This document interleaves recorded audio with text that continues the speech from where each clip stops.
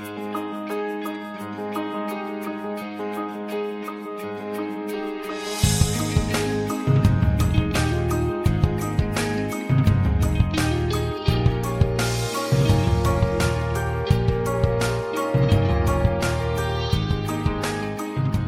to the Stress Nanny podcast. I'm your host, Lindsay Miller, and I'm delighted that you're here.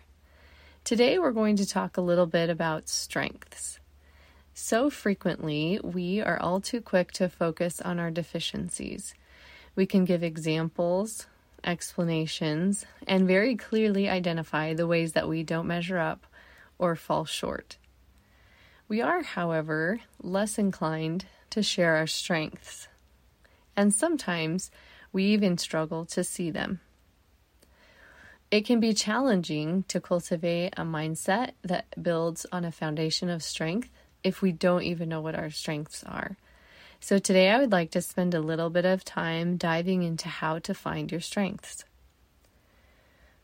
When we are more inclined to see our strengths, we can approach life from a place of strength, surprisingly, rather than from a place of deficiency. This can make a huge difference in terms of our expectations for ourselves and for our expectations around our outcomes. While I'm not a proponent of having expectations that are through the roof, I do think that when we can build from a strengths-based perspective, we give ourselves credit for a lot more, and we don't land in as much helplessness. So one of the ways that I've heard people suggest the roadmap to your strengths is to just notice the times when you feel strong. To take note throughout your day of the moments when you feel like you're in your element, when you really feel like you're thriving, when you feel like you're doing something that completely soaks up your attention, such that you're not aware that time has passed. One of the things that makes me consider this definition as a beautiful one is that it's focused in your own self-awareness. While there are lots of strength profiles that rely on other individuals filling out information for you, this method puts you in the driver's seat, and it's very simple. So anyone could do it no matter what they're doing during their day. Just start to take note, cultivate awareness around the moments when you feel strong. Now you might stop me here and say that you're not even sure when the last time you felt strong was, and so you're not sure you could actually identify it right now. And I totally hear you. This is where I want to put in a brief plug for yoga. I discovered and began a diligent yoga practice at a time when I felt beyond broken, which we have talked about on this podcast. My body, mind, and spirit were struggling to just make it through the day.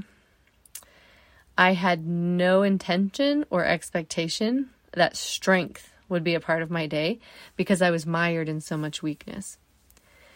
I also had no idea at the time that yoga would remind me what it felt like to be strong. When you take certain poses, you can't help but feel your strength. You notice the strength in your legs, the steadiness of your torso, the straightness of your arms. You experience in your body what it is to be strong. If you're listening to me right now and you can't remember the last time you felt strong, try some yoga. Trust me, it's an invitation for your body to remind your brain what it means to be strong. Anyway, back to what we're doing when we feel strong. What are you doing when you feel completely alive during the day? When you feel a rush of motivation or gratification? When time seems to fly and you're just totally engrossed in what you're doing? What are those things? It's helpful to have a few tools in order to keep track. You could consider a mindfulness journal, a regular old journal, or a Post-it, a spare scrap of paper, whatever you have at the ready. But as you cultivate self-awareness around your strengths, you'll have opportunities, glimpses throughout the day when you notice, hey, I really just felt alive when I was doing that. Hey, I just really feel rejuvenated by that task instead of depleted by it. And sometimes and some seasons are different when it comes to strengths. So it's important to remember that strengths come in all shapes, sizes, and seasons. We're all unique, and we've all made different efforts to cultivate our strengths, and we're all in different stages of life. If we look at ourselves from a deficiency point of view, this is really problematic because we see ourselves as deficient compared to person A, B, and C.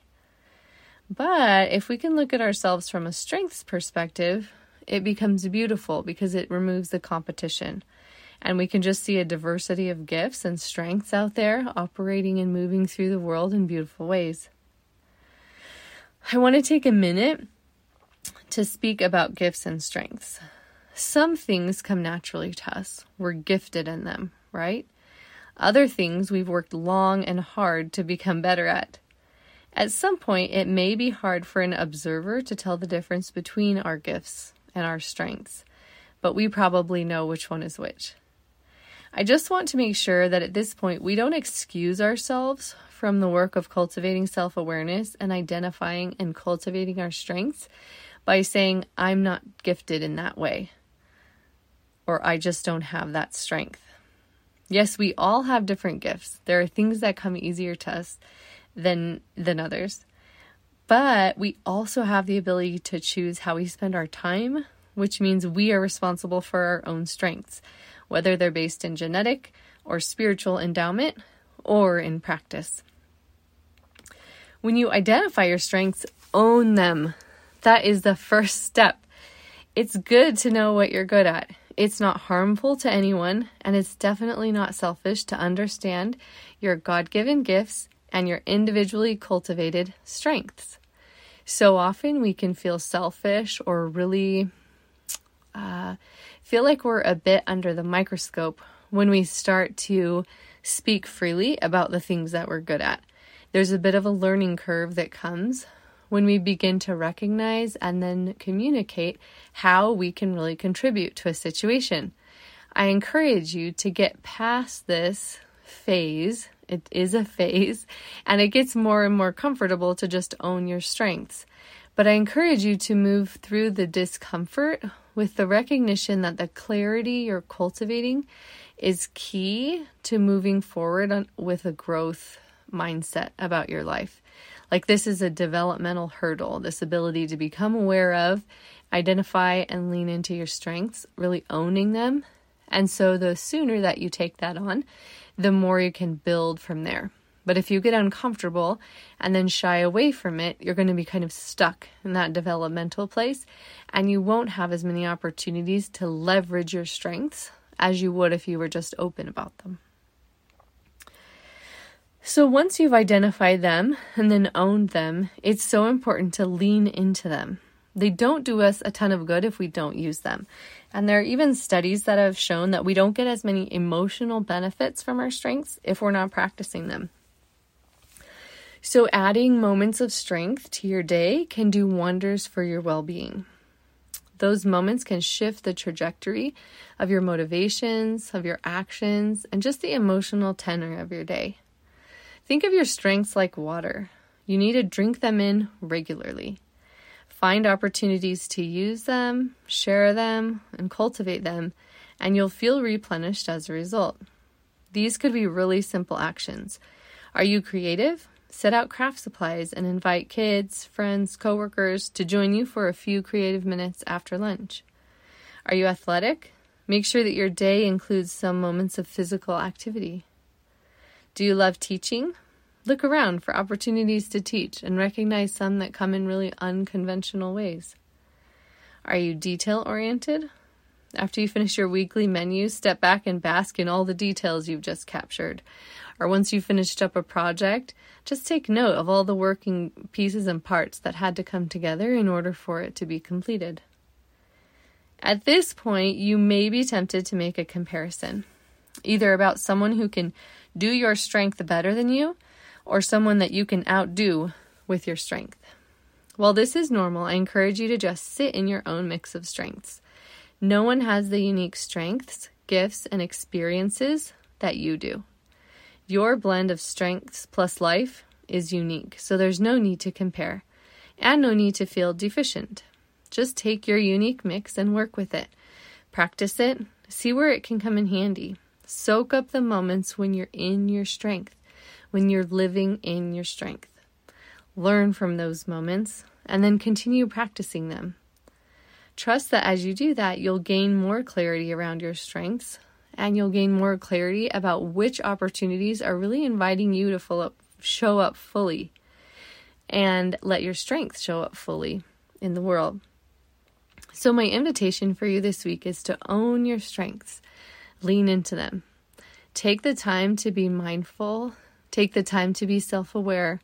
And just notice the times when you feel strong, when you feel like you're really rocking it.